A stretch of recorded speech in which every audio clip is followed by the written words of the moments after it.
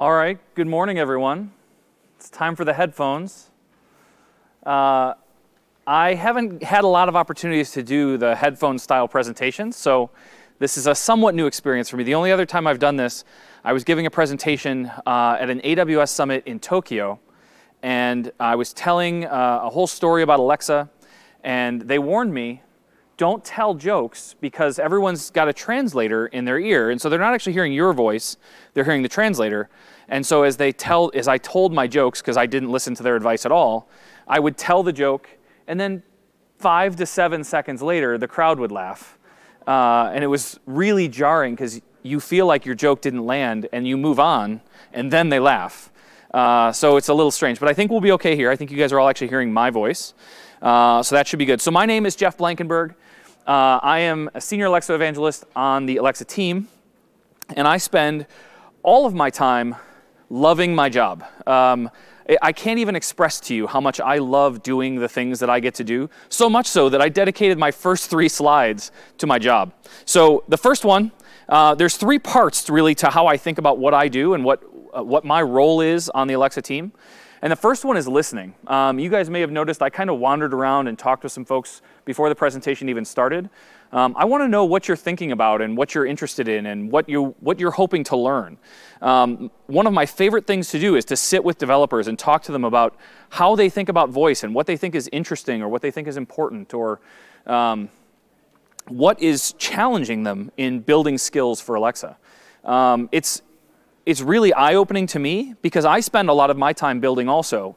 But to hear how other people think about it, or they have their own conceptions, or sometimes even they've gone past the way I think about things, and oftentimes I get to learn as well. But to help them grow in building Alexa and help our product teams understand what developers are really trying to do, that's a really important thing for me to be able to do.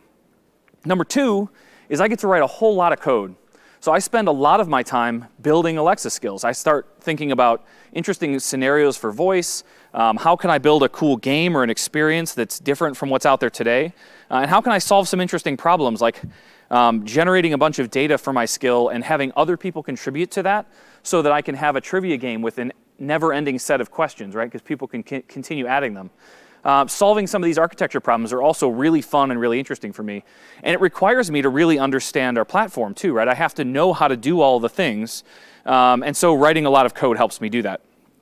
But the third one's my favorite, and it's the thing I'm doing right now, and that's teaching.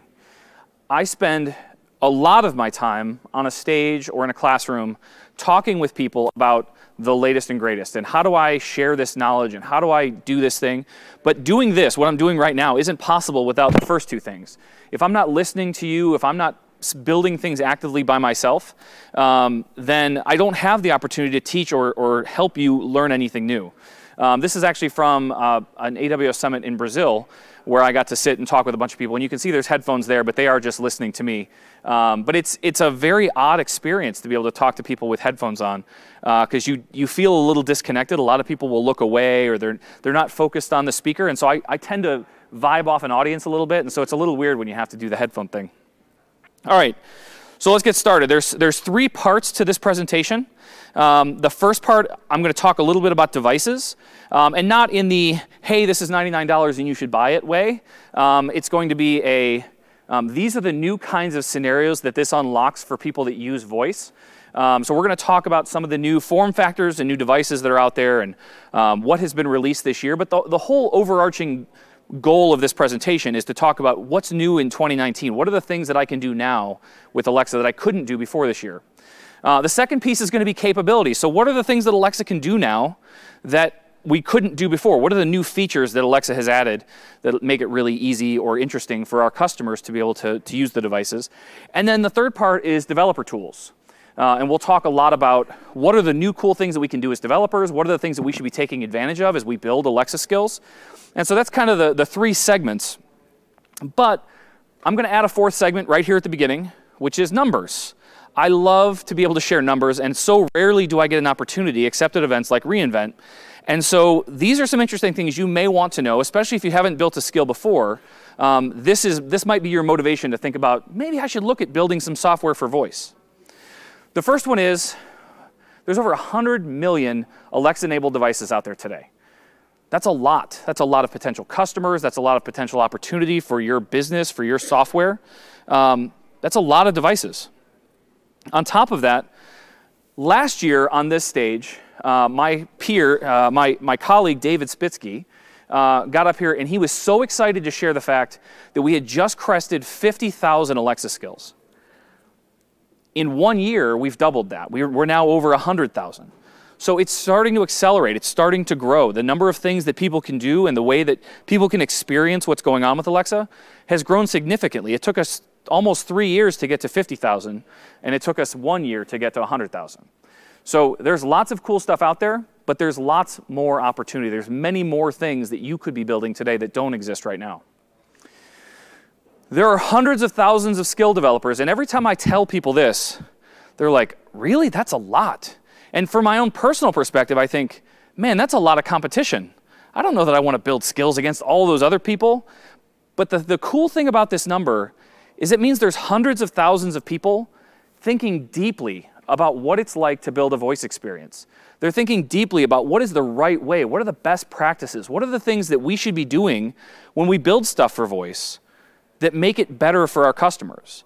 And they share those learnings, right? They write blog posts and they create GitHub repos that we can borrow from. I know I do that. And we're learning from each other. So we have hundreds of thousands of other people that are doing the same stuff we're doing and sharing their knowledge with us. That's really exciting. But at the end, this comes down to being able to build skills, being able to build software that runs on a voice assistant like this. If our customers aren't using them, there's not a lot of point in actually building stuff for it, right? So the good news is customers have used Alexa skills billions of times. That's with a B, billions. There are lots of skills out there. We talked about being over 100,000, but those skills are being used a lot. And to even reinforce that, there's been a 100% increase in skill engagement just this year. So the number of skills that were being used, the amount that those skills were being used a year ago has doubled. Right? So people are really starting to take advantage of the fact that they can order pizzas and an Uber or get great recipes from the Food Network. All of these kinds of things are awesome, awesome opportunities for your customers to take advantage of your skills. Okay, so those are my numbers. Now I want to get a little bit into devices. Lots of new devices this year. This isn't even all of them. But I want to talk specifically about form factor because I think this is the really important story to be told. Again, I'm not here to sell devices, although if you want to buy them, I'm happy to let you do that. But the point of the conversation here is for developers. We're talking about things we could build and the ways that we could build them. So the first one I want to talk about is the Echo Buds. You can see she's wearing headphones here. They look like this. I have a set in my pocket. This is the little charging case that they come in. These are kind of hard to demo to a large audience, but this is the size of the case. That's what they look like. They're smaller in real life, I promise. But the idea with these earbuds is that they have noise reduction, right? So you can knock out the outside world. When you're on an airplane, you don't hear all that loud white noise. You don't hear the people or the baby sitting next to you. They're really good headphones. These are in my pocket for a reason. I use them just to get here. But on top of that, they have Alexa built in. And so that means that now, where it used to be when I was in my house, I could talk to Alexa because I had an Echo sitting on the counter. Now I have Alexa everywhere I go, right? So now when I'm walking down the street or I'm walking between office buildings or out for a run, I don't have to just listen to music. I could play games. I could do all sorts of voice-enabled experiences on the go, wherever I happen to be. That's why I think this is really interesting, because it unlocks that kind of mobile experience where now I can say, hey, let's go on a walking tour of New York City, right? Now, it doesn't know your location, but you could say, okay, I want you to start at the corner of 4th and 12th, and I want you to walk north. Now, it's going to take you about 2 minutes to get there, so let me tell you about the buildings that you're going to pass along the way. All right, now you should be at the corner of 3rd and 12th. Now we're going to take a right, and we're going to do this, right? There's lots of those kinds of things that we could build just with having some earbuds that have that experience. The second mobile experience you're going to have, and you can wear these places other than aquariums also, is the frames. I don't know if you guys saw the announcement for these earlier this year, but they look like glasses. I have a pair here. You can see that I just look like Jeff with glasses on. I wore these all day Sunday, and I walked around a bunch of technologists, a lot of people that know I work for Alexa, right? I have t-shirts on that say Alexa all over them.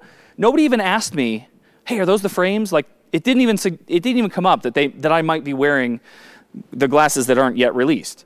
So the thing that's cool about them, though, is that they have little speakers right over your ears. It again provides that kind of mobile experience, but it's different from the Buds in that with the Buds, I'm closing the world off, right? I'm sealing my ears shut with some earbuds, and I'm having my own personal private experience. And then every once in a while, I might look like a crazy person when I'm like, Alexa, next song, right? Or something like that. Actually, we should probably mute that device. But by doing those things out loud, as I've been walking, I'm staying at the Cosmopolitan. I've had a lot of activities in the Aria, and I have this 15 or 20-minute walk between the facilities. And what I found is that every once in a while, I'm waiting for a clearance. I'm waiting for people to not be around. Then I'm like, Alexa, next, right? I'm moving on to the next song. But I'm very conscious of the fact that they can't hear me, but I'm still speaking out loud. With the glasses, it's still kind of the same thing, except that I haven't plugged my ear, so I still hear everything around me. I can still have music, and it's not obnoxious. It's not music that's blaring everywhere around me. It's just music that I hear at a volume that's comfortable for me to be able to listen to. So I can be listening to things and still be very aware of the environment around me, but it still unlocks that mobile experience, right? It still allows me to go places and still have Alexa available to me easily without having to pull out my phone or something like that. Okay, the next one, which I'm sure someone has noticed already is on my hand, is the Echo Loop. This is another device that, again, enables that mobile experience. These are all new. These are all things that are brand new to the idea of Alexa. But I have a ring on my hand, right? And this ring has a button on the bottom that I can click. And so I can just tap the button and I can say, Alexa, what's the weather outside today, or whatever? What's the pollen count? What gate should I be at the airport? Those kinds of things can all be unlocked with just having a ring on. Now, the ring and the frames and the Buds, they all travel through my phone. They're using my phone as the internet connection. They're using Alexa on the phone. So in all of these cases, I have all of the connectivity, all of the things that I would normally expect to have, but I don't have to pull my phone out of my pocket and look at a screen and open an app and do all that stuff. I have it right here on my hand. So those are the mobile experiences. This is what the ring looks like. The last one that I want to show that relates to mobility is the Echo Auto. This was announced last year, but it was generally available to everyone this year. You can see the small blue light that's on the dashboard there. The thing that's different about this one, that's different from the others, is that it actually has geolocation data. So with this ring, I can't say, where's the nearest Starbucks? I would have to say, where are the Starbucks in Las Vegas, or something like that. But with the Echo Auto, I can say, find the nearest gas station. Or if you're into that sort of thing, like, where's the nearest Taco Bell, right? There's a very divided feeling about Taco Bell, I found. There's some people that are like, that sounds great, I'm going right after this session. And there's other people that are like, ugh, I'm in the first camp. But the idea here is that I have an Alexa device in my car, right? There's lots of great games and fun things you can do, podcasts, all the stuff you would normally think of. But the ability to just ask Alexa for directions to places and to find the nearest location becomes incredibly handy, especially in a situation where your hands aren't free, right? You need to be able to hold onto the wheel. And I know not all of us all the time hold onto the wheel with two hands. You need to be able to hold a Coke, right? Hopefully not your phone. Okay, so we have the Echo Auto. It's much smaller than this. It's a small device. And in fact, I drive a Jeep Wrangler. I feel like they built a spot in the Jeep Wrangler specifically for this device. This is my actual car. That's my actual knee on the left-hand side. But you can see the little blue bar that's down there by the gear shift. There's a little console hole that really only holds an Echo Auto. I have no idea what else you would put in there. Maybe your wallet. And then there's a USB port. You can see I have a little 6-inch cable that runs to it. But it hears me very well. It's easily accessible, but it's not in the way. And I use it a ton. I think it's great. Even though I have CarPlay and other things built into my car, I find that a lot of the things that I want to do are built right into Alexa. All right, we're done talking about the mobile experiences and the things that can happen there. I want to talk about a couple of devices I have up here just because they're different and unique. The first one is the Echo Input. That's this one. It plugs right into a wall. And if you buy it internationally, it has a different plug on the back for your location. But the cool thing about it is that it has a USB port on the bottom. So if you plug this into your kitchen or your bathroom or whatever, the places I generally see it, because you don't want to have your Echo, something like this, sitting on your bathroom counter. It gets gross there. There's all sorts of bottles of things. My wife has 15 bottles of, I don't know what's in the bottles. I know she looks lovely when she's done using them, but I don't know what they're all for. But all of that stuff is scattered across your sink, and there's water and everything else, so you don't necessarily want a device with a cord and everything sitting on your counter. This just plugs right into the outlet that's above your sink, and this is a great way to have Alexa in your bathroom or whatever, or in this case, your workroom. But the USB port on the bottom is interesting because you could charge your phone off of it, which is nice and convenient, but you could also plug in one of the accessories that's available for it. There's a night light, so imagine you plug this in like a hallway. You could just plug a night light in and it's on when it's needed. But then there's also a motion sensor. And the motion sensor allows you to build routines to say, when the motion sensor detects motion, do something. And if you guys haven't played with routines with Alexa, it basically allows you to do anything you could do with a smart home. So I could have a light turn on, I could have Alexa say something, I could have it play a song. Anything you could do with your smart home, you could control with a routine. And so the motion sensor allows that routine to kick off. So these are additional accessories. They cost $10 or $15, I think, and you can plug them right into the bottom of the device. Super cool, and the nice thing about this is that it's super cheap, right? This is $25 at full price, and I think around this time of year it's probably even lower. The next one is the Echo Glow. This isn't actually an Alexa device, but it's a super cool nightlight. I have one of these in my son's room, and he has started to build all sorts of cool routines. So he has a thing, I've seen some other people do this too, I think he found it on the internet, but if he says, Alexa, what are you doing in my swamp, which is a quote from the movie Shrek, if you guys have seen the movie Shrek. He doesn't say Alexa, but he says the other part. His light turns green, and it starts playing I'm a Believer by Smash Mouth, which is kind of funny to do, right? He thought that was a clever way to mess around with Alexa. But you can tap it, you can set it into campfire mode, and it does a bunch of other kind of like there's a disco mode where it's just flashing all sorts of colors. But it's a fun new device that just came out. There's also the Echo Dot with clock, and that's the one that I'm using. I think the clock is probably showing on the front. I didn't actually look. Yeah, so we have this one here that actually has a clock on the face. Now, the thing that's interesting to me about this one isn't that it's an Echo Dot. Like, that's the most common device. It's one of the first ones we've had ever. But what's cool about it to me is that they continue to innovate on devices. They're looking at what the common things that are said to devices. And one of the most common things people use this for is next to their bed or in their bedroom. And they're constantly, as they're getting ready, saying things like, Alexa, what time is it? And then 10 minutes later, Alexa, what time is it now? Because they're getting ready and they're dressed and they want to make sure they catch their bus or get their kids to school on time. And so all they did was innovate a little bit, change the device, and now there's a clock on the front so people don't have to ask for that specific obvious piece of information. But on top of that, you can do things as a developer with this clock face. So I was going to demonstrate some skills. I'll do that in a little while. But one of the things you could do with this clock is have the words scroll across the front. So I thought that this image here, if I do that, I thought this image here would animate. It turns out the slides won't let me do that. But what you should see is words that kind of scroll across the front. So I have a skill, which we'll look at in a little while, that's called the Star Wars Databank. And the idea behind it is to be a skill that literally can answer any question you would have about the Star Wars universe. Who is this character? Where is this planet? Who's from this planet? What droid is that? What species is that creature? You name it, I'm trying to cover it in this skill. And so far, it's doing a really good job. But some of the other features that I'd added to it were the idea that you could see the trailer from any of the movies, right? So if you have a device with a screen on it, I could just pop up the video of the trailer and you could watch that. But I also wanted to be able to show those opening crawls. If you're familiar with the Star Wars movies, there's those yellow words that kind of scroll past as you watch the movie. I wanted to be able to show you that, again, on devices with screens.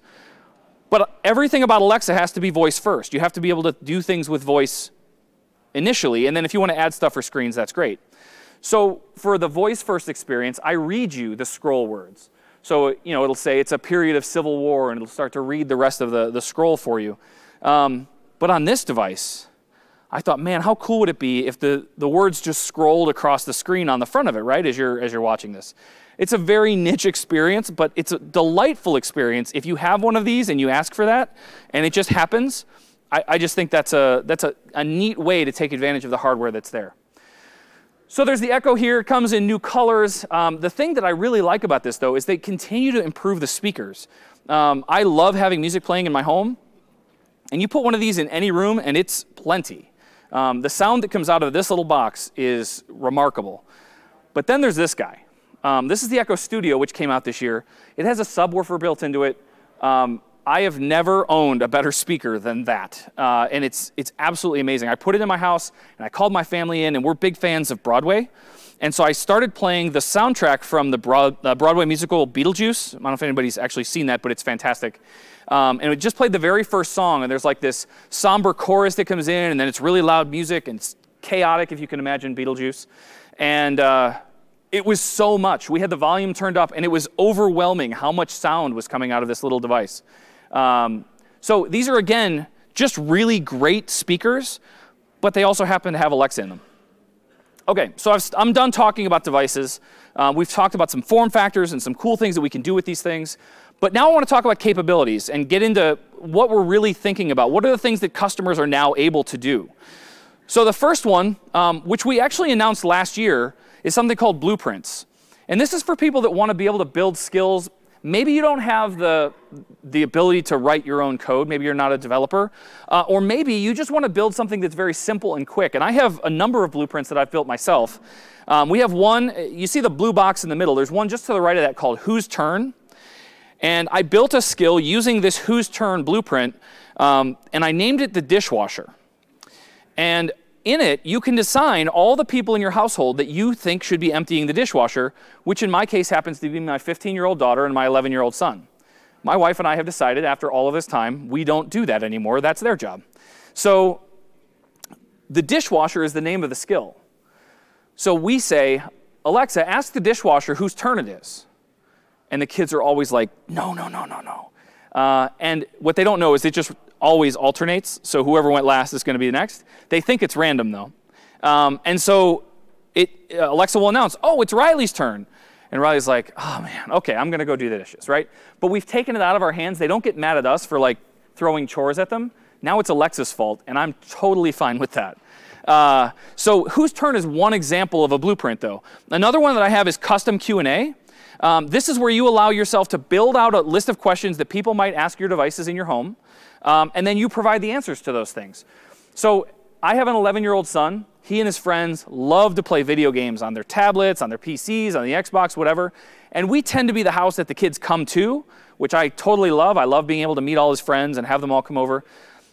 But for those of you that have kids that are in their early teens, tweens ages, you know when they come over, what's the first question they ask you? It's not, hi, Mr. Blankenberg, how are you? It's, hi, Mr. Blankenberg, what's your Wi-Fi password?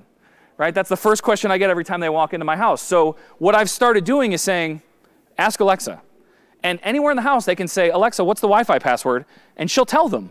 And so I don't have to stand there while they fumble around on their really gross, grimy iPad screen to type in the password. They can just ask Alexa and handle that themselves. So there's lots of that kind of stuff. If I have house guests, they can ask what the address is if they want to have a pizza ordered or whatever. Just, hey, what's the address here? And Alexa knows all those answers because I built this custom Q&A. So there's a lot of really cool things in here. If you have kids, there's all sorts of adventure stories they can build. But the cool part, the reason I'm talking about it today is because you can publish these things now. So I would never publish the Q&A that I have for my house. I don't need everybody to know my Wi-Fi password and my address and everything like that. But I have a friend who's a realtor, and he wants to be able to use Alexa in the houses that he's showing for open houses. Because what he finds very commonly is that he's there by himself, and people are coming into the house. So he has set up a nice little picture frame, a little ornate picture frame next to an Alexa device with a screen on it, and it has some things you can ask Alexa. And by doing that, people come into the house and they're like, oh, tell me about this house. And it gives them a quick verbal tour of what's going on with the house. In addition, they can ask questions like, how old's the furnace? When was the roof last repaired? All the things you would want to know if you were looking at a new house. So he builds that stuff for every single address that he's selling, and he publishes them. So if people want to find that stuff on their own Alexa devices or ask those questions, they can look up that skill and have access to it without actually having to come to the house. Right? So those are the kinds of things that you might want to publish and make available to people. So now you can publish all of your blueprints, your stories, whatever it might be that you want to share with other people. This is a great way to do that. OK, so that's blueprints. I want to back up before I start this. The next thing that I want to talk about is super, super cool, and it's called Alexa Guard. Has anybody heard of Alexa Guard? A couple of people? I'll give you the quick background, which is basically that Alexa can detect, if you tell her to, the sound of breaking glass, the sound of smoke alarms, things like that, so that you can be alerted like, hey, it seems like something bad is happening in your house. We want to let you know, and you can get alerts on your phone and whatever. And you can turn it on and off as you choose. So this is just a quick video kind of telling you what that is.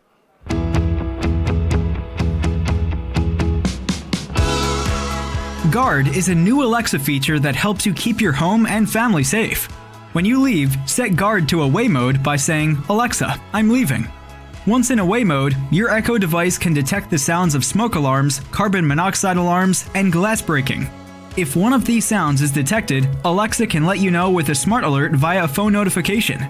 You can listen to a 10-second audio clip of the detected sound in the Alexa app, or drop in on your Echo remotely to investigate what's happening in your home.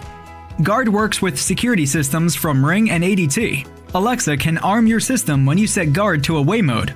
And with professional monitoring, you can forward smart alerts to your security service provider. If you have connected smart lights, Alexa can control them when Guard is in away mode to make it look like someone's home. To set up Guard, open the latest version of the Alexa app on your mobile device, go to Settings, and select Guard. From there, follow the simple step-by-step instructions. Next time you head out, tell Alexa you're leaving to put her on guard. All right, so that's Guard. It's a super cool feature that makes your devices even more useful, right? Especially when you tie it into maybe a security system you already have, or smart home devices, light bulbs or switches, so you can turn lights on and off when you're gone. It's a good way to just indicate to people that, like, I'm paying attention, I know what's going on in my house. Another cool thing, and this is always one of those ones that when I brought this up, I was like, I'm going to talk about Alexa Answers during the presentation. People are like, really? That's a thing you're going to talk about? I love this. The idea behind Alexa Answers, and how many of you have an Alexa device at home? Awesome. Secret for everybody, if you didn't raise your hand, if you think you don't have an Alexa device, you're wrong. There's an Alexa app. The Amazon.com app has Alexa built into it. The Amazon Music app has Alexa built into it. So you have an Alexa device probably in your pocket. But if you're not using it, that's OK. When you talk to Alexa, sometimes you'll ask random questions, like, when was some random celebrity born? Or a good example is this one that I answered. Do eagles fly south? I actually didn't know the answer to this, right? But this is something that you might ask Alexa. My kids do it all the time. They'll ask all sorts of crazy questions. And sometimes, I hate to admit this, but sometimes Alexa doesn't know the answer. And she'll say something like, I'm sorry, I don't know that. What Alexa Answers, which is this website, enables all of us to do is to write those answers for Alexa. So every day when I come into this website, they give me 3 questions that have recently been asked to Alexa that she didn't know the answer to. And I get bonus points for answering those 3. But then I can go as deep as I want in many different categories. Let's say I'm an expert on video games. I could go into the video games category and I could dig through and be like, oh, I know the answer to that, and type it out. I know the answer to that, and type it out. And then instead of Alexa saying, I'm sorry, I don't know that, what she'll say next time is, oh, it looks like another Alexa user has answered this question for you. Here's what they have to say. And it shares the answer with the people that are asking those questions, right? So it's a crowdsourced database of knowledge that allows us to have short, simple answers. I think you get 300 characters max. It's not meant to be lengthy.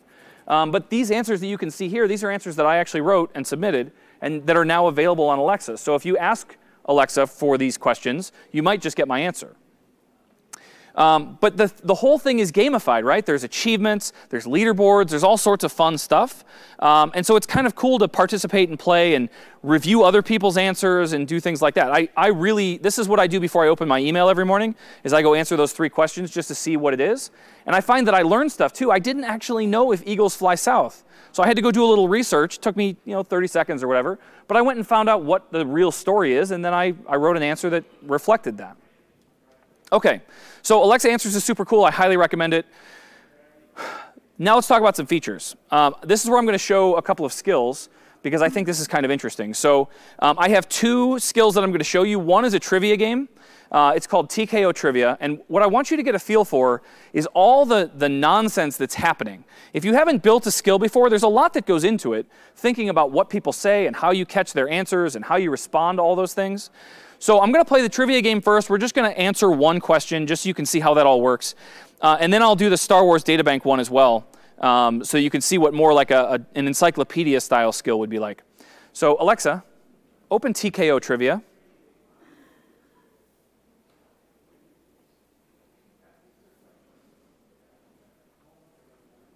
I just realized I can't hear her.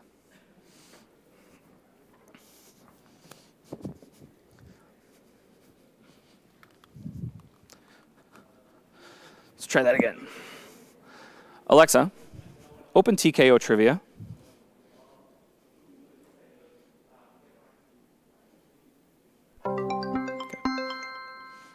Welcome to TKO Trivia, the trivia game show where you answer difficult questions and win nothing. What would you like to do now? Give me a random question. Here's your question, from the Business World category. In what industry did Andrew Carnegie make his fortune? Does anybody know the answer? Steel? So you'll notice that it's playing some music right now. I'm giving the user 30 seconds to think about their answer. They can always, I'm going to interrupt it here in a second, but after those 30 seconds, she'll make you answer. Alexa, steel.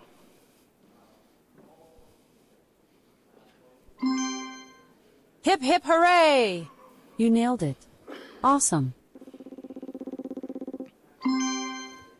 That just got you 10 more points, which gives you a total of 90.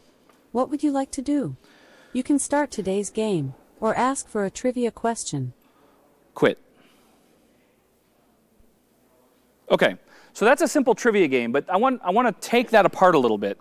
Everything that Alexa said to me was pulled from a database and randomized, so I had no idea what she was going to say. You heard at the beginning she said, welcome to TKO Trivia, where you answer difficult questions and win nothing. That's one of like 10 different ways that she can welcome you to the skill.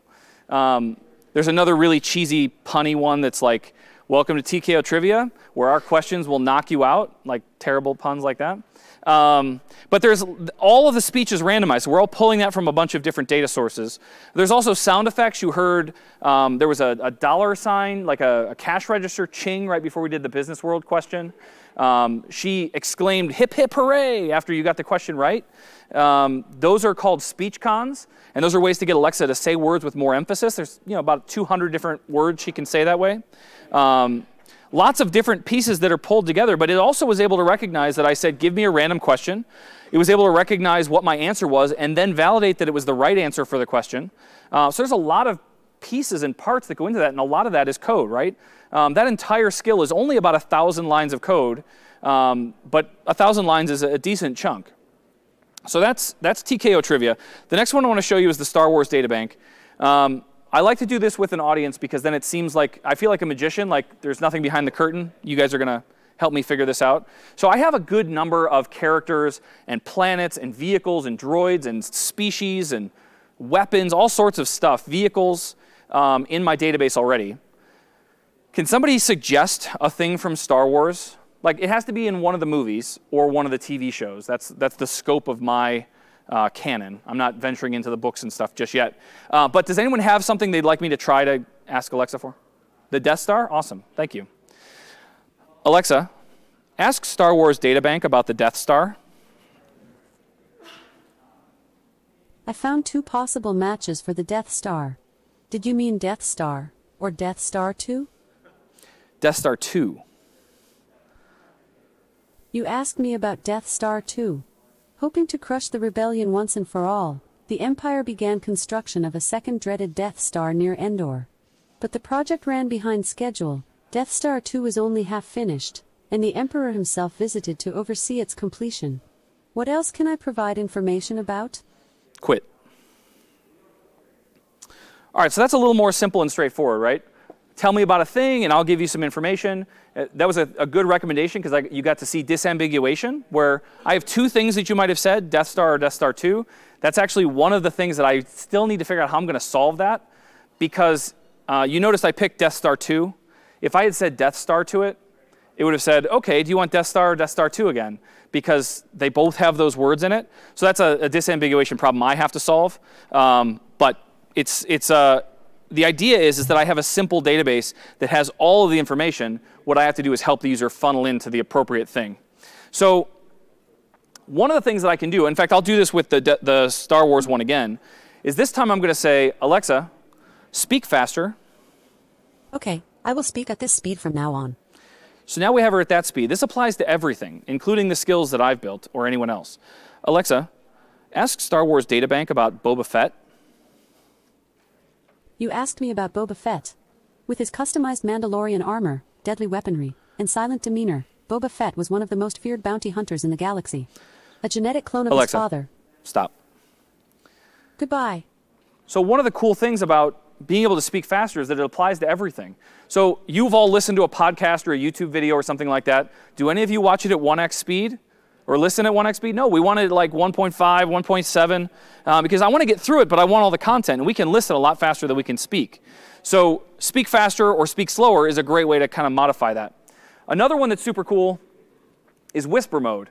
Now you can tell Alexa to turn this on, but what's really nice about this is that you're laying in bed, you have a fan in your bedroom that is smart, it's smart enabled, and so as you're laying in bed and you're freezing, you just want to turn the fan down, but the fan is on the other side of the bed. It's on my spouse's side.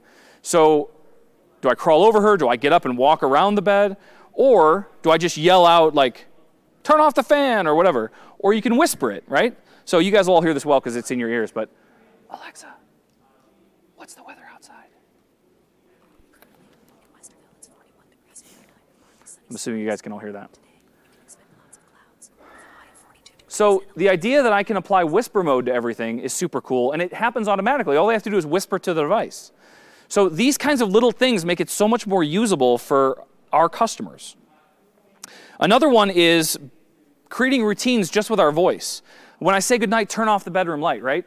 That will be a thing that she remembers every time. I've built one that I say time for bed. So I say, I've muted, Alexa, time for bed. And when we do that, all the lights on my first floor turn off. My bedroom light turns on, the fan spins up to about 50% speed. It locks my front door if it's unlocked. It closes my garage if it's open. All of those things happen just by my wife and I deciding we're done watching TV. We say time for bed. All that stuff happens with one simple voice command, right? And you can build those things with your voice, not only in the app, but also just by talking to one of your devices. There's one more that's really near and dear to me, though. My grandmother, at an old age, I think she was probably in her early 70s, lost her vision. Macular degeneration took her eyes enough that she couldn't see anymore. And while she has since passed, the idea of being able to assist somebody that can't see is still something that's really important to me. I'm a big advocate for assistive technologies, screen readers, all of those kinds of things. Being able to build accessibility into our software is really, really important. Because if you can't see it, you can't use it. And with voice, we already have the ability for people that have vision impairment to be able to talk and get the information that they need. But sometimes they need to see a thing that's in their hands, or they need to know, like, which can of soup do I have? And that's not a thing that Campbell's puts right on the can, right? There's no braille on the can to tell you it's tomato or chicken noodle. So what am I holding? If you have an Echo Show, there's a camera on that device. And if you hold up a household item and you say, Alexa, what am I holding? She can look at it, read the words immediately off the can, and tell you what that thing is. So let me show you a quick video of that. I am totally blind. It's been 8 years this December. I went through every single room and reorganized it so that I knew where every single thing was, because in my house, I was not going to feel blind. Alexa, what am I holding? It looks like Tea Forte World of Teas. But when you have other people in the household, things get moved all the time. Hi, Brett. Hi, Stacy. Ready to go? I guess so. All right, let's go test it out. Okay. My job is to help people with visual impairments and to see how technology can affect people's lives and make them feel better about what they do on a day-to-day basis. I lost my vision when I was 10 years old. I'm a stay-at-home dad, and I do a lot of cooking. And there's a lot of things I can't see. The whole idea for Show and Tell came about from customer feedback, actually. Challenges around identifying things in their pantry. And we thought, yeah, we can do this. We can help here. I'm gonna give you a product and then you're gonna say, Alexa, what am I holding? Let's see. It looks like 365 everyday value, macaroni. Great. That's awesome. I think that's garlic powder. Wow. That's impressive. It's critical for us that we're working with our customers, building with them, not just building for them. They really need our feedback to tell them what we need. You'll hear sounds to help you position your item. It looks like organic canned pineapple. Whoa, is that what it is? Oh my gosh. All these devices that are acting as your eyes, I think it's very revolutionary. For me, the less stress I have to put on somebody else is less stress on me. And it makes me feel good. So like I said, that's absolutely incredible that we can offer that kind of functionality to people, give them some independence back that they may not have had before. We launched a few languages this year, including Hindi. India has really gravitated towards this. They like the idea of being able to speak one of their native languages to Alexa. That says namaste. I don't know that I had to have someone translate it for me, but that says namaste. Also Spanish in the United States. This was not something that we initially had rolled out, but once we included Spanish for places like Mexico and Spain, we were able to include Spanish in the US, so people in the United States can speak Spanish to their devices if they'd like. And finally, we have Portuguese. I mentioned earlier that I was in Brazil. Alexa can now speak Portuguese. And so if you'd like, you can change your device no matter where you are. You could say, hey, I want to be able to speak Portuguese to my device now, and then it'll listen in Portuguese. Okay, so the last bit, the most important part to me, is to talk about some of the cool things that we can do as developers in building our skills. So I know a few of you, as I walked around the room earlier, talked about never having built a skill before, or you're really interested in voice, but you haven't played with it. So before I dive into this, I want to give you a very, very quick overview of how you build for voice, because it's really pretty straightforward. When we think about what users say to a device like these, what we're doing is we're building out a set of what we call intents. And the easiest way to think about an intent is to think about a DVD player. We're all still old enough to know what a DVD player is, I think. But a DVD player has a bunch of buttons on the front of it, right? We have a play and a pause and a stop and a rewind. Nowhere on anyone's DVD player is there a button to check your bank balance or to order a pizza, right? You just have a couple of buttons. Those buttons for your DVD player are your intents. And those intents are the things that you would expect if you were talking to your DVD player. Those are the things you'd expect it to do. So I would build a play intent, and I would build a pause intent, and then I would build a bunch of sample utterances to reflect what people might say when they want that thing to happen. So for my play intent, I might have an utterance that's play, but I might have another one that's like, it's showtime, or play the movie, or maybe play Star Wars, right? Because I want to play a specific movie. But all of those sample utterances really just mean push the play button, right? And so that's what our code would do. Our code would do whatever play happens to be in our skill. So that's how we build a skill. We have to define a set of intents. We define a set of sample utterances for each of those intents to reflect the things that a user might say. And then that gets handed off to our code, and we say, oh, they want to play, so we'll play the movie. But if they said play Star Wars, then we'll say, OK, they want Star Wars, so we're going to play the Star Wars movie. Having known that now, that's basically how the skill works, and it's just a constant loop of the user said something, I say something back, the user said something, I say something back. One of the cool things that we released this year is the idea that you can now publish skills and build them without having to have any AWS infrastructure at all. Initially, the first few years that we had this, you had to spin up your own Lambda functions. You had to provision those things and get them all set up and ready. And if you had a really popular skill, you also had to pay for whatever cost that Lambda function incurred, right? I think all of us at reInvent understand that when you use things, sometimes they cost money. Lambda is actually one of the unique ones. The first 1,000,000 times that you use it a month, it's free. But above and beyond that, that's when you start to incur some costs. And 1,000,000's a lot, but it's still something that's possible to get over. So we introduced Alexa-hosted skills where we actually provision the endpoint for you. We provision the Lambda. You can still provide the code. You can still push things into it.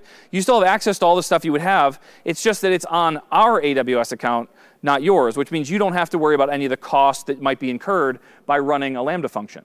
And you can see here that there are some limits, right? 5 gigs of media storage, 15 gigs of data transfer. But that's a pretty significant amount. And if you do exceed those limits, call me, email me. I'll fly out and buy you a nice dinner because you did something good, right? So in these cases, you can build it for Node, you can build it for Python, but you don't have to worry about setting up any of the AWS stuff at all. We'll handle that for you. That's a new thing that we introduced this year that has made it a lot easier for people that maybe don't want to set up an AWS account or don't want to use their personal one for something like this. Another cool thing that we introduced is the idea of something called APL, Alexa Presentation Language. The initial version of this was introduced in 2018, but the advancements that were made this year in APL 1.1 and 1.2 have dramatically changed the game. You can do things like animations. We introduced vector graphics, so you can add those and have them scale across all the different size devices, including big televisions on a Fire TV or something like that. Very, very cool. We also added some design tools.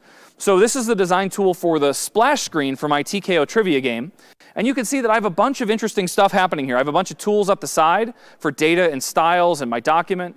I have my structure, so this is actually all the elements that are currently on the page, and the properties for the thing that I've currently selected, which happens to be the background image for the thing that I'm working on here. I also have a bunch of other things I can add in here, like a video player, touch, buttons, all sorts of interesting controls that I can add to this. But it's the stuff at the bottom that has become the most useful to me. Down here at the bottom, I have all the different screen sizes. So we have things like the Echo Show, the Echo Spot, which I don't have up here on stage with me, but it's a small round screen. The layout for that probably needs to be a little different than it would be for a big rectangular screen. So we have all of those different screen sizes down here. But in addition to that, you can see at the bottom here it says View on Kitchen. This, if I were to drop down that list, would show me a list of all of the Alexa devices that I currently have on my account. And I could at any moment say, show me it on that device. So I have an Echo Show 5 sitting next to my desk at home. And so when I'm doing my designs, that's the first place that I'll start, is I'll say, show it on the Echo 5, and the device right next to me, without having to publish the skill or talk to it or do anything, I can see what that screen will look like because it pushes it immediately to that device. It's a super handy, useful way to understand what my design is going to look like on a specific device. So that's design, that's APL. The next thing is testing your interaction model. So I mentioned earlier we have these intents and we have utterances and we have slots, which are the things like the Star Wars. That's how I know they said Star Wars to my skill. But being able to test my interaction model is vitally important. How do I know when someone says pause that it actually is going to go do the pause thing? Right? How do I know when they say it's showtime that it's actually going to hit the right intent, except having faith, right? Which is not enough for us as developers. We want to know that it's going to work. That's why we write unit tests. That's why we do all of these things. So in this case, we have two tools that I'm going to show you very quickly. The first one, up here we have this Evaluate Model button. And you can see that I have an utterance profiler. So I can come in and just type something in, like give me a random question. This is my TKO trivia game. And I can see right here that I got the question intent, but there's no category because I said random. I don't care about what category it is. But if I say give me a sports question, you can see this time the category came through as sports. So I can verify that when I say give me a sports question, I'm actually receiving the values that I expect to see. On top of that, we can take this a step further. If we open that Evaluate Model box again, this time I'm going to choose the other tool, which is the NLU evaluation. NLU stands for Natural Language Understanding. And so in this case, I'm going to create a whole slew of tests for my Star Wars skill. I'm going to test and see how it recognizes my characters. So in this case, I'm going to create a set called characters. And then in here, I'm going to create an utterance. So I think the first one is Luke Skywalker. Tell me about Luke Skywalker. And I'm going to add this to my list. And then I'm going to tell it what values I expect it to get. So in this case, I expect it to hit the character intent because they asked about a character. And I want the character slot to be filled in to have Luke Skywalker's name. That's the thing that should be passed through to my code, right? That's the thing that I should receive. So we'll do this a couple more times. We'll add another one. This time they just say Darth Vader instead of saying the whole statement. And again, he's a character. I would expect the character intent. The expected slot is the same thing. It'll be the character slot. And I would expect Darth Vader to be the value that I receive. With the third one, I type in R2-D2. Maybe. There we go. I type in R2-D2. R2-D2 isn't a character. He's a droid. And so in that case, I expect I'll hit the droid intent this time. So I should get the droid slot. And in the value for droid, I should get R2-D2 as my value. So we have all this information. We go ahead and we save our set.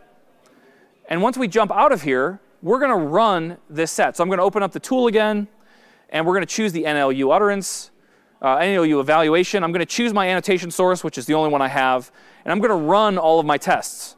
So it's going to run against all 3 of those utterances. It's going to validate whether or not it actually did the things that it's supposed to do. And this takes always longer than I expect it to, especially as I'm standing here on stage. So I expect it to end like now, but I think we're only about halfway there. It's going through the process of looking at each one of those utterances, bouncing it against my interaction model, and then telling me what actually happened. And you can see in this case, the results are failed. Whoop, I just ruined that. I'm so sorry. I'm going to back up for a second. I'm not going to show you it again, but the R2-D2 is the one that failed. Does anyone know why it failed? The dash. I typed in R2-D2. Everything that we do when we think about sample utterances have to be the way that people would speak, and no one speaks the name of that droid, R2-D2.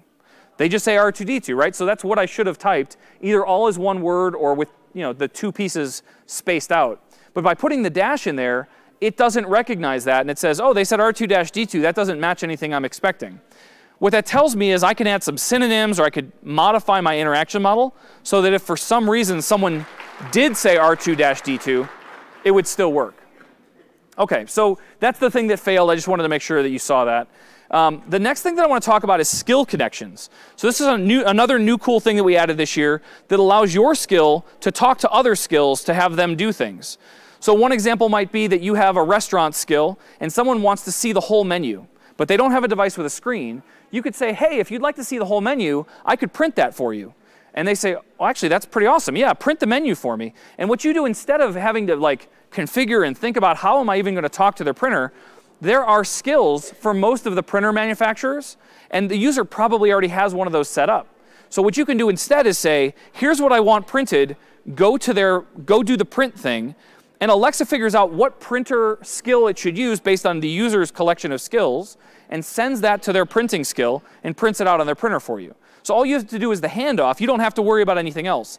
The same thing goes for taxi reservations or making a reservation at a restaurant. These kinds of things, if you're maybe a movie ticket skill and you're like, hey, do you need a ride to the theater? I can set you up with Lyft or Uber or whatever to get you a ride to the theater or get you a ride home. Do you want to get dinner first? I could find you a reservation. So when you say that, all you're really doing is handing it off to their favorite food reservation skill or whatever it happens to be. So that's the idea behind skill connections. The next one, is skill personalization. So this is something that every time I talk to a group of developers, the first question I always get asked is, how do I do voice fingerprinting? How do I know who's speaking? And that's what skill personalization is. It lets you know who the speaker is with a unique identifier, right? Not any personal information. But it lets you know that, hey, this is the account owner, or this is someone else that's speaking. Or if they've set it up, you might even be able to say, oh, this is Jeff, but you're on Sarah's account. In fact, I can show you that. So if I'm on my account, Alexa, who am I? I'm talking to Jeff. This is Jeff's account. Alexa, switch accounts. Now in Sarah Blankenberg's account. Alexa, who am I? I'm talking to Jeff. This is Sarah Blankenberg's account. Alexa, switch accounts. So you can hear that when I'm on my wife's account, it still recognizes that it's my voice speaking. And if she were to talk to it, it would know that it's her voice speaking. What's really cool about this is that when I say, Alexa, play my music, oh, I didn't want to do that. Alexa, stop. Jeff's station from Jeff's Apple Music. Alexa, stop. So what I was going to say is, when I ask for music, it plays good music. And when my wife asks for music, it plays the stuff that she listens to. And so it's really nice because it's that skill personalization experience, right? So the same thing could happen here. If you were building a skill maybe for a bank, you might say, oh, I only want to work with the account holder. So if it's my voice, it'll tell me my bank balance, it'll let me transfer money, pay bills, do whatever. But if my son comes over and says, give me $100, it's going to be like, I'm sorry, you're not Jeff, you're not authorized to do this, right? Just by using voices. Okay. So that's skill personalization. This is one that is near and dear to my heart. This is called entity resolution and dynamic entities. Dynamic entities is the big piece for me. So in the trivia game, one of the big challenges that I had is that I have thousands of questions. And if I have a slot that has thousands of answers in it. It's a really broad, unrelated set of data, and Alexa thinks everything you say should go into that bucket, because I'll have the names of presidents and numbers and colors and names of companies, all sorts of things that don't have any real relationship to each other. And so it's so broad and vague that when you say something, Alexa assumes it probably should go into that bucket. So with dynamic entities, what this allows me to do is to change my slot values at runtime. So as the skill is running, I ask you a question, and I replace my answer slot with one answer, the right answer. And if you get that right, if it matches the slot value, then I know you got the answer right. And if it doesn't match, then I know you got it wrong. It's a very easy way for me to do validation against what's going on inside the skill. Now, there are some limitations to this, because you can only change out about 100 things. So you can't push 10,000 values in. But if you're building a skill for a restaurant, maybe someone says, hey, I want breakfast. Maybe let's call it the McDonald's skill, right? I want breakfast. I can swap out all the menu slot values for just my breakfast items. Or if it's lunchtime, I could say, here's the lunch menu, right? And that's the only thing they can ask for. They can't ask for the dinner thing. They can't ask for the breakfast thing, because that's not available right now. So it's an easy way to change at runtime how all this stuff should work. OK, really quickly, if you guys didn't know, you can sell things inside skills. This year, we added the ability to do that in Germany and the UK and Japan. But it's been available in the United States for about 1.5 years at this point. And you can sell things like subscriptions and consumable items like hints and coins. But you can also sell one-time things like a pack of questions in a trivia game, for example. I'm doing this tomorrow. If you haven't done a lot with Alexa, I wouldn't recommend it. I actually got to help write this exam. But there's an AWS certification for Alexa skill building. And I have not yet taken the test, even though I helped write it. But I will be taking it tomorrow morning at 9 a.m. So hopefully tomorrow I'll get to go to the certification lounge. Has anybody had an opportunity to go to the certification lounge? Is it worth it? Am I going to go see some awesome stuff? Because they won't let me in right now. Awesome. OK, I'm imagining it's like this wonderland, like Wonka's factory that I'm going to walk into. But I still have to pass the test, so we'll see how that goes. But there is a certification exam. And then finally, there's one last tool that I want to show you, which is Skill Flow Builder. This is a downloadable app that you can run on your machine, PC or Mac, and it allows you to build skills visually. So you can come in and build a tree structure like this. You can, on the right-hand side, you can say, hey, when they get to this point, say this thing. And then you can see at the quick actions at the bottom, I'm expecting either a yes or a no answer. So if they say yes, go to this part of the tree. If they say no, go to this part of the tree, right? And so I can quickly navigate the user through whatever they're trying to do. And I can navigate them across tree branches or whatever I'd like to do. You can see a zoom in here. I can also say things like, show this on the screen if they have a screen. Or say this thing. Or if I need to reprompt them because they didn't respond, here's what I should say. All of this is an easily configurable tool. You just play with it and manage it, and then you can publish right out of this directly to your developer account. This is called Skill Flow Builder, and if you haven't played with it or you're looking to start building a skill, this is a great way to kind of get some experience. So I have exactly 2 minutes left, so I'm going to jump to this last question. I'm not going to ask you to answer this out loud, but I'd love for you to think about what are the cool things that you could be building with voice. I challenge everybody that I meet, whether they're technical or a developer or not, to think about what are the things that you do every day that you have to pull your phone out of your pocket, jump into an app, tap a few buttons, especially if it takes more than 3 clicks to get there. You should probably think about enabling that either for your business or for your own utility. Building stuff for voice is super easy. It's crazy to think how easy it is to just walk through your house and be like, Alexa, turn the temperature down, or close the windows, or what's my bank balance, or order a pizza. Those kinds of things are becoming more and more natural, and it's so cool to see what problems people are thinking about and how they might think about solving them. So I'm really interested. I'd be happy to talk with any of you after if you have questions or just want to introduce yourself. I'd love to do that. I have to mention the certification exam one more time, but I want to make sure that I say thank you. This is my Twitter handle. This is my LinkedIn. This is my Twitch channel. This is everything. If you want to find me online, it's at Jeff Blankenberg. You can try to send me an email, but Amazon email is a waterfall. But everything I've ever received as a direct message on Twitter or any other social network, I've read all of them. I've replied to all of them. So if you're trying to get a hold of me, I would definitely recommend that. It's much easier. But I'm happy to answer any of your questions. How do I get started? Where should I go? Please reach out. I'm here to help. So whatever I can do, I really appreciate it. So with 28 seconds left, thank you, everyone.